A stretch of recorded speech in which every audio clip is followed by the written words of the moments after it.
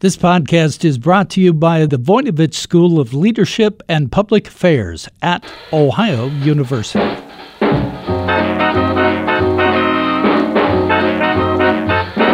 Hey, I'm Bev Jones, and this is Jazzed About Work, where we talk about everything that can have an impact on your career. Today we're talking with public relations expert John P. David. John is the author of an important new book, How to Protect or Destroy Your Reputation Online. The book is a guide for both individuals and businesses that want to look good on the internet. It shows you how to protect yourself from the blunders or inactivity that could leave you looking foolish.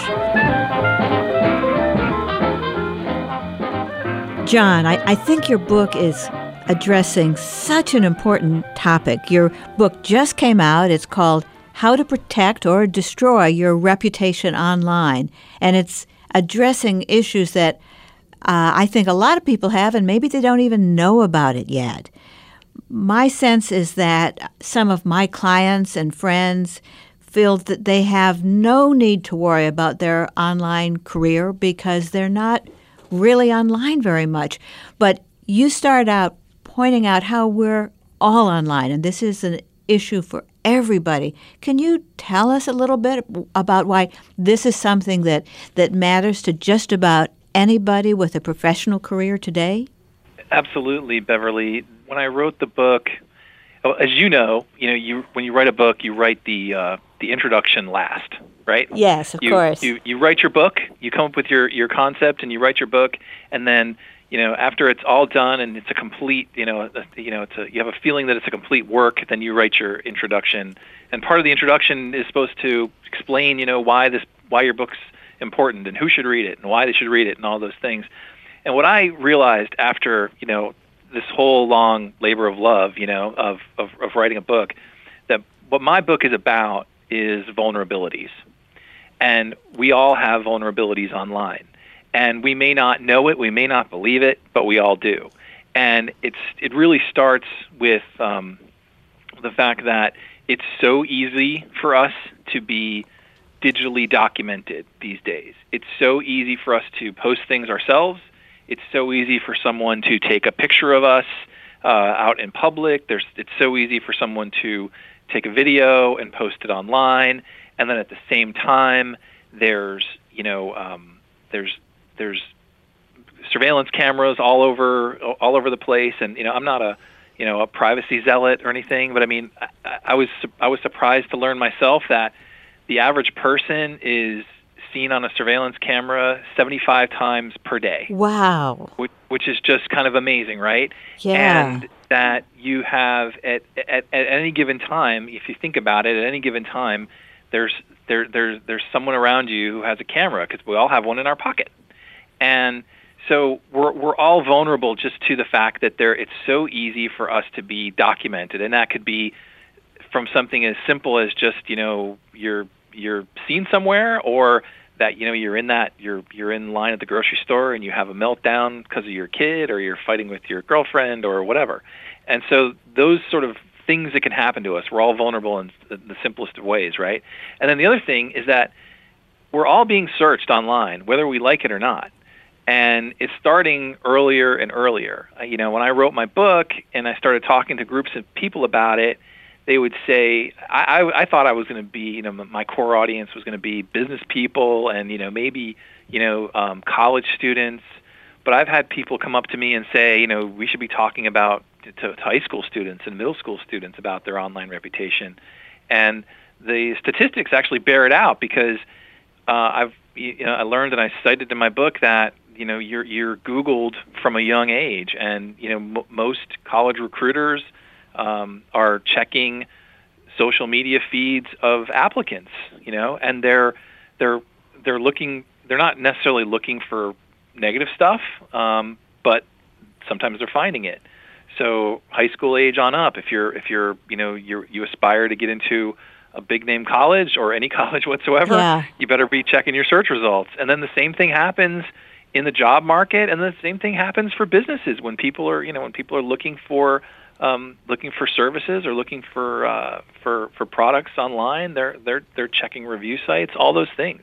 So if you have part of the fabric. If you have a client who has a career, maybe as an executive or has a business, and they're starting to worry about how they may look online, how do you help them start to just find out how they show up?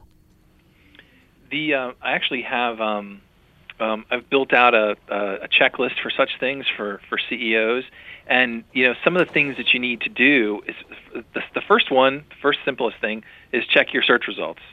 So type your name in and see what comes up, and dig down a little bit, see if there's anything posted that you don't know about or that might be negative or that you may not be happy to see.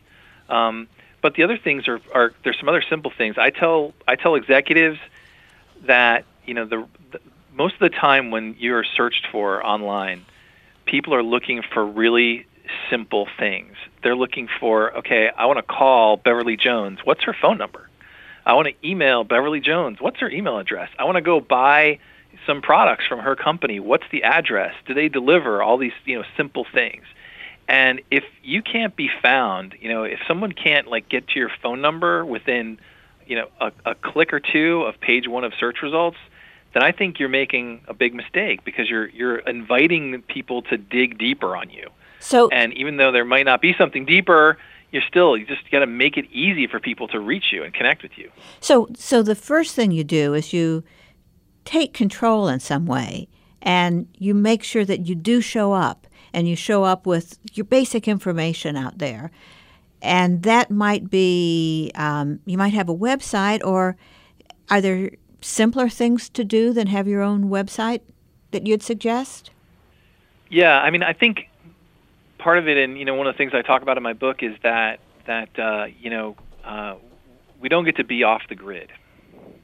Sometimes we think, I don't have to pay attention to that stuff, and I hear a lot of people tell me things like, I don't do social media, I'm not on Facebook, I don't do Twitter, and the philosophy is that, listen, if I'm not on Twitter, then I can't possibly tweet something incorrectly because I'm not tweeting at all, right? I can't possibly post a bad picture on Facebook because I'm not on Facebook.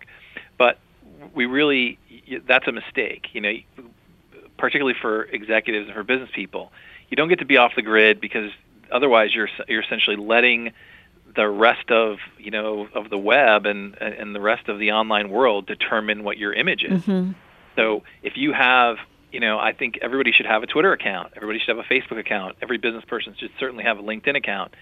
And one of the reasons is that those are all high-performing, high-authority websites.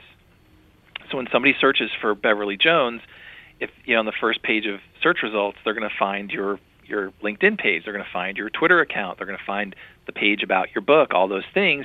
And those are all pages that you control, like you mentioned before. You control what's on your LinkedIn page, you control what's on your Twitter feed, you control what's on your Facebook page, you control what's on your own website. So just by doing a few simple things like that, you can control 40-50% of your first first couple pages of search results. Well, I agree with you about that. When I'm working with my clients on career issues, a lot of them, of all ages, not just the older ones, a lot of them are resistant to spending time or assuming what they see as risks of social media. But I found that if we just spend a very short amount of time doing a basic LinkedIn profile and then set up a Twitter account where they're mainly going to use this for their news feed, doesn't take much time, but it puts you out there. It just creates a base. And for some people, that little starting point might be enough, right? Yeah, absolutely. And I think that these days, if you look for someone, you're researching someone online, and you can't find information, there's a lot of people who say, why can't I find information on this person? Why doesn't this person have, why does this person not have a LinkedIn account, for example? And would you be reticent to hire someone if they didn't have a LinkedIn account because either they didn't believe in it or maybe they didn't know how? If you're not technologically savvy enough to create a LinkedIn account, are you technologically savvy to run my company? There's all I think a lot of times ignoring your online reputation, you kind of do it at your own peril because it sends a whole other message. Yeah, it just shows that maybe you're not up to the game, the way career games are being played today. All right, well, I have a question for you because you're a PR expert, you're a marketing expert, you've been in the business a long time of helping clients build their reputation in a positive way. But you're a first-time author. You just your book on how to protect your online reputation just came out.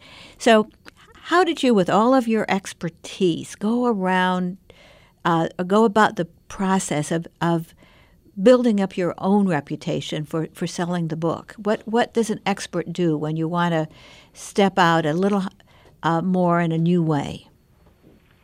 Well, I was fortunate that my book was kind of a confluence of events. It built on a lot of experiences that I had, and one of the things is that at the sort of the core of my being, my professional being, is that I'm a public relations guy, and the reality is that my profession is moving, shifting all the time, and one area that's becoming more and more important is dealing with these online issues, and so I was, educating myself about online issues. Was part of this. It's because I would get calls from my clients, and they'd say, "This is going on. What do you think, John?" And I'd say, "Oh, I don't know, but let me go figure it out for you." And so I realized that when it came time for the book, that I needed to make sure that I had a good online reputation. And so I followed my own advice, and some of it is pretty simple stuff. I mean, I have a couple of websites. I have that are my business websites. I have social media sites. I don't spend tons and tons of time on some of them, but I have them, and I have a blog, and I contribute to my blog, and I interact with my subscribers and all those things.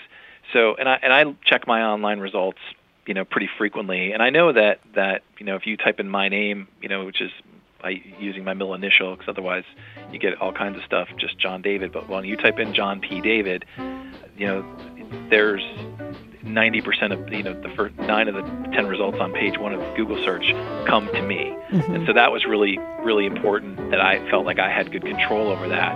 And then for just the book in itself, I just did everything I could think of to promote it, and I still am doing that right now. We'll be back with Bev after this brief message.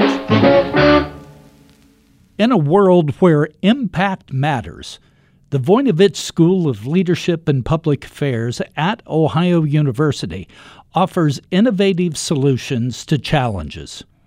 It's ranked as the 39th most innovative public service school in the nation, and it's in the top 100 U.S. News and World Report Best Public Affairs grad schools. The Voinovich School is a catalyst for regional, state, and national impact in entrepreneurship, energy, and the environment. With 11 full-time faculty members and 60 professional staffers, the Voinovich School partners with nonprofit organizations, governments, and the private sector to solve problems. It's the home of the master's programs in public administration and environmental studies. Students engage in real-world learning and networking to bring their ideas to life. For more information, visit ohio.edu/Voinovich School. Well, what happens with folks who don't take control the way you have and suddenly realize they've got some kind of problem? They've got some kind of, feels like a disaster facing them because a lot of negative information is out there. I know that some of your clients, you talk about them in your book, come to you because they have a mess like this. How do you get started at helping them clean up their reputation and maybe reframe the way they appear in public? Yeah, I think that the the big example of this is that some people are kind of late adopters to the social media world, and sometimes it's not really their fault, So for example, there was one client that I talk about in my book who was in the financial services industry, and I don't know if you remember, but when the first, when social media started to really start gaining traction, the big financial services companies, didn't want to have anything to do with it. They didn't want stockbrokers going online and talking about, giving out stock tips. And so they actually told a lot of people in financial services, you don't get to have a Twitter account. You don't get to have a LinkedIn account. We want you to stay away from all that. And so I had a client who got himself into trouble. Exactly what happened doesn't really matter, but what matters is that, he got arrested, and that causes all kinds of problems, from an online perspective, because you have public records, and then you have newspapers that pick up on it, and TV stations, and all these different things start to happen around it. And so it creates all of this, all of this digital content. And this particular guy, was in financial services, was told for years and years and years, you can't go on, you can't have all these social media accounts. And then now he's got this huge online problem. And the first thing that, he called up before he talked to me, he called up a company that does what they call suppression services, and what that is where you kind of flood the internet with benign content and positive content. And the first thing that they do is say, well, you need a Facebook account, you need a Twitter account, you need a LinkedIn account, you need to do all these things which, you had been specifically not doing. And so that's where I kind of came up with this idea. You don't get to be off the grid. That's a big mistake. And so that's kind of at the core of the philosophy of the book. When it comes to each situation, I think every online reputation situation is a little bit different, and I think you have to look very specifically at what's going on and what's happening, because there's different tactics that can be employed for different situations, and I talk about them in my book. There's sections on each one, what you can and can't do. It sounded to me like it maybe breaks down into two kinds of activities, one of which you can do some of yourself, and then another area where you probably have to hire a pro. The idea of suppression is that you have so much good stuff about you that's most likely to appear at the top when people do a search, and so you're not really taking anything off. You're just making it less likely to come up. And that sounds like something that maybe people can do for themselves on a regular basis. If you're just a little worried that your friends are putting something silly out there, you just keep up that flow of positive information. But there are other times that you suggest that maybe you do have to hire a pro because people have put up hate commentary or things that are defamation that just aren't true, that sometimes you have to maybe go to the websites and negotiate with them, and that's when somebody like you might be able to help them go a little deeper. Is that right? Absolutely. I mean, the first thing is that there's there's different solutions for different types of problems. So if you've been defamed and you believe that you've and the issue with defamation, and I'm not a lawyer, and so I can't give legal advice. I don't give legal advice. Is that from what I understand, sort of the bar to prove defamation is very high, and so most of the time when people have an online problem, they haven't been defamed. Someone said something that they don't like. But if you've been defamed, then my recommendation is you talk to a lawyer who understands the ins and outs of online defamation. If you're the victim of, cyberbullying or of, hate speech and things like that, the law enforcement in our country is prepared to help you in situations like that. So, if you're dealing with things that are really severe, call the police, call a lawyer, see what you can do from a legal perspective. Unfortunately, in most of the cases that things that happen, that there's people say things, or there's things, people post things online, and there's nothing that a lawyer can do, or there's nothing that the police can do, because it's information which you may not like. It may be true, you just don't like seeing it, seeing it publicized. And so those situations, I think you have to look at them each individually, because it really matters where this is being said. Is almost the most critical thing. It's not even, and most of the time when I talk to people who have online problems, they want to tell me the whole story, and I usually listen because they're interesting. There's always an interesting backstory, and it's human nature to want to hear all that. But for the most part, it's really where this was said. So if it's on a message board, and that message board is controlled by a legitimate company, and someone said something about you that's just really out there, really false, and it's mean, or all those things, and you reach out to the company that's like the parent company and speak to someone there, say, listen, on your message board, you may not even know this is there, but one of your customers went on your message board and posted this negative stuff, and it really doesn't reflect who you guys are as a company. I think if you looked at it, you'd say, why is that on one of my message boards? And so I've had those types of conversations with companies, and they take the information down. So you can ask. You just have to find the right person, and you have to kind of ask in the right way. If I go in there and say, I demand that you take this down, then they may go defensive on me and say, well, you can't make us do anything. But if you go in and you say, listen, look what's being written here. It's not really furthering us as a human race. How nasty these people are being. You should restrict access to this or take it down. And a lot of times people will take it down. Yeah, I liked a section heading that you had in the book, negotiate, beg, and plead. I think that's often the case, that when you're dealing with a website, you remember there are actually real people here with real interest, and they're probably decent people if they've got a good business. And if you go in and explain the situation and explain why it's maybe not good for them either to have this nastygram on their site, they may just be happy to work with you.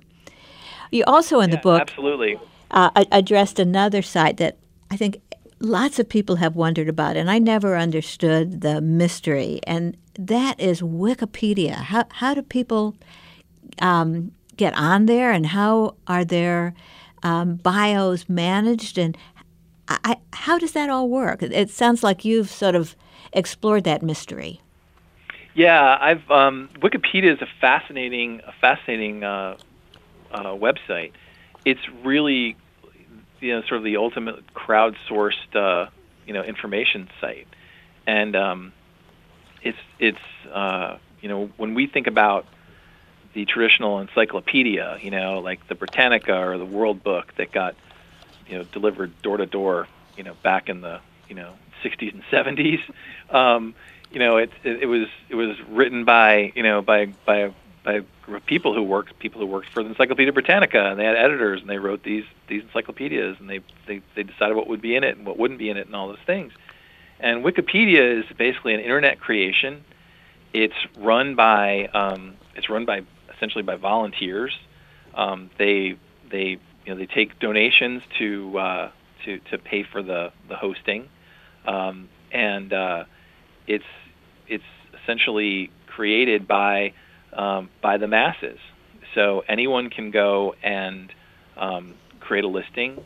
Anyone can edit a listing, but it's not quite as simple as that, because there are folks who volunteer for Wikipedia, and they've created their own kind of standards for how Wikipedia entries are done, and they monitor it very vigilantly, because they want to make sure that the information on Wikipedia is objective and is not being manipulated in any way.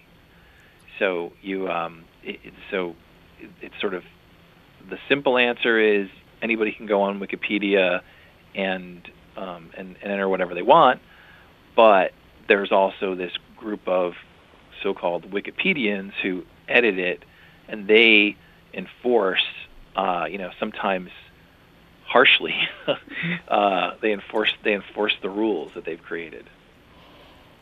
I always wanted to know that. Thank you for that. I want to change gears here a little bit and ask you about the process of writing the book. What energized you to write a book? What did you learn from the process? And do you have any suggestions for listeners who think that they have a book that they've always wanted to write and they don't know how to begin? Yeah, absolutely. I mean, for me, it started with the sort of intellectual curiosity about this subject, and as you know, I mean, I have a blog, and so I started writing about this topic as I started getting professional experience dealing with online reputation issues. And so what would invariably would happen is that I would, I started off with a couple of clients, and I'd learn a little bit more about the industry, and then I'd start doing some research, then I'd start talking to some people, and before I knew it, I'd have another blog post. And after a while, I had a handful of blog posts all about online reputation issues, which I published, and I would get some good feedback on.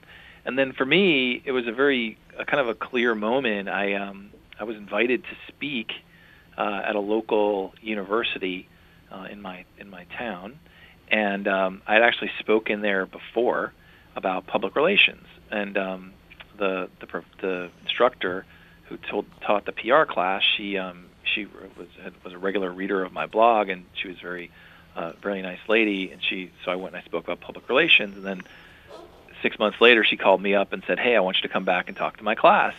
And I said, "Listen, I'm happy to do it, but I would rather talk about these online reputation issues." And she said, "Wait a second, you're not going to talk about public relations?" And I said, "No, I'm going to talk about this instead, but trust me, you're going to like it. It's really interesting." And she said, "Oh, well, I'm not sure. I have to run that by my department head. I have to check. You're going to have to send us an outline." And I had this long chuckle to myself. Mm-hmm. It's like I could go in 30 seconds, I could drive over there and talk about PR for an hour, but if I want to talk about something else, I have to have an outline. I got to get this, I got to get approval. Yeah.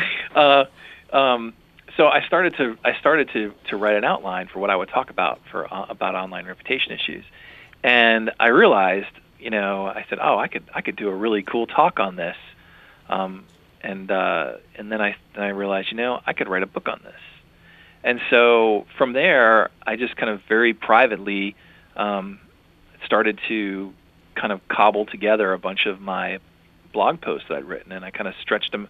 I did the sort of virtual equivalent of, putting them all on a conference table and lining them up and saying, okay, this could be chapter 1, and this could be chapter 2, and this could be chapter 3, and then I backfilled and eventually, after just kind of messing around with it for a while, I sort of had the beginning of a book, and then I realized, okay, I've got holes, I should write about this too, and this is an interesting thing, and this is coming up, and I could go talk to this person, and so eventually I sort of had half a book, and I felt pretty good about it. I thought it was something worth pursuing. And then I found a freelance editor who was really helpful to me, and he kind of gave me some insight into how the publishing world works. And then I just kind of went after it and found a literary agent, and then I found a publisher, and now here I am. I think I first became aware of your work when I saw a tweet that you made well before your book came out about, I think it was something along the lines that, need a book agent, here's how to get one. I did it, something like that. So I followed the link on the tweet, and you wrote a great blog post about how to go about finding an agent for a non-fiction book and how you had done it. And I thought it was a really clear statement, and I wished I had read it before I had to go out and find my own agent, because you were much more efficient than I was. So I suggest that people check out your blog if they're interested in more about some of these issues, and also the book writing process. You want to tell us the name of your blog where they could find that? Yeah, it's at davidpr.com. It's also davidprblog.com. But it's on my website. So if you type in my name, John P. David, public relations, any sort of variant of that, you can find your way to my page, which is davidpr.com, and my blog is there.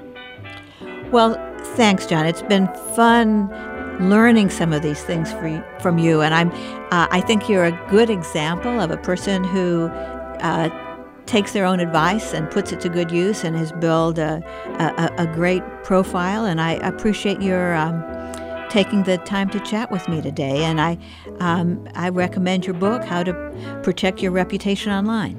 Thank you so much, Beverly. It's always great to talk with you. Today we've been talking with John P. David, author of How to Protect or Destroy Your Reputation Online. And here's today's tip. Everybody has an online reputation. You can't avoid it.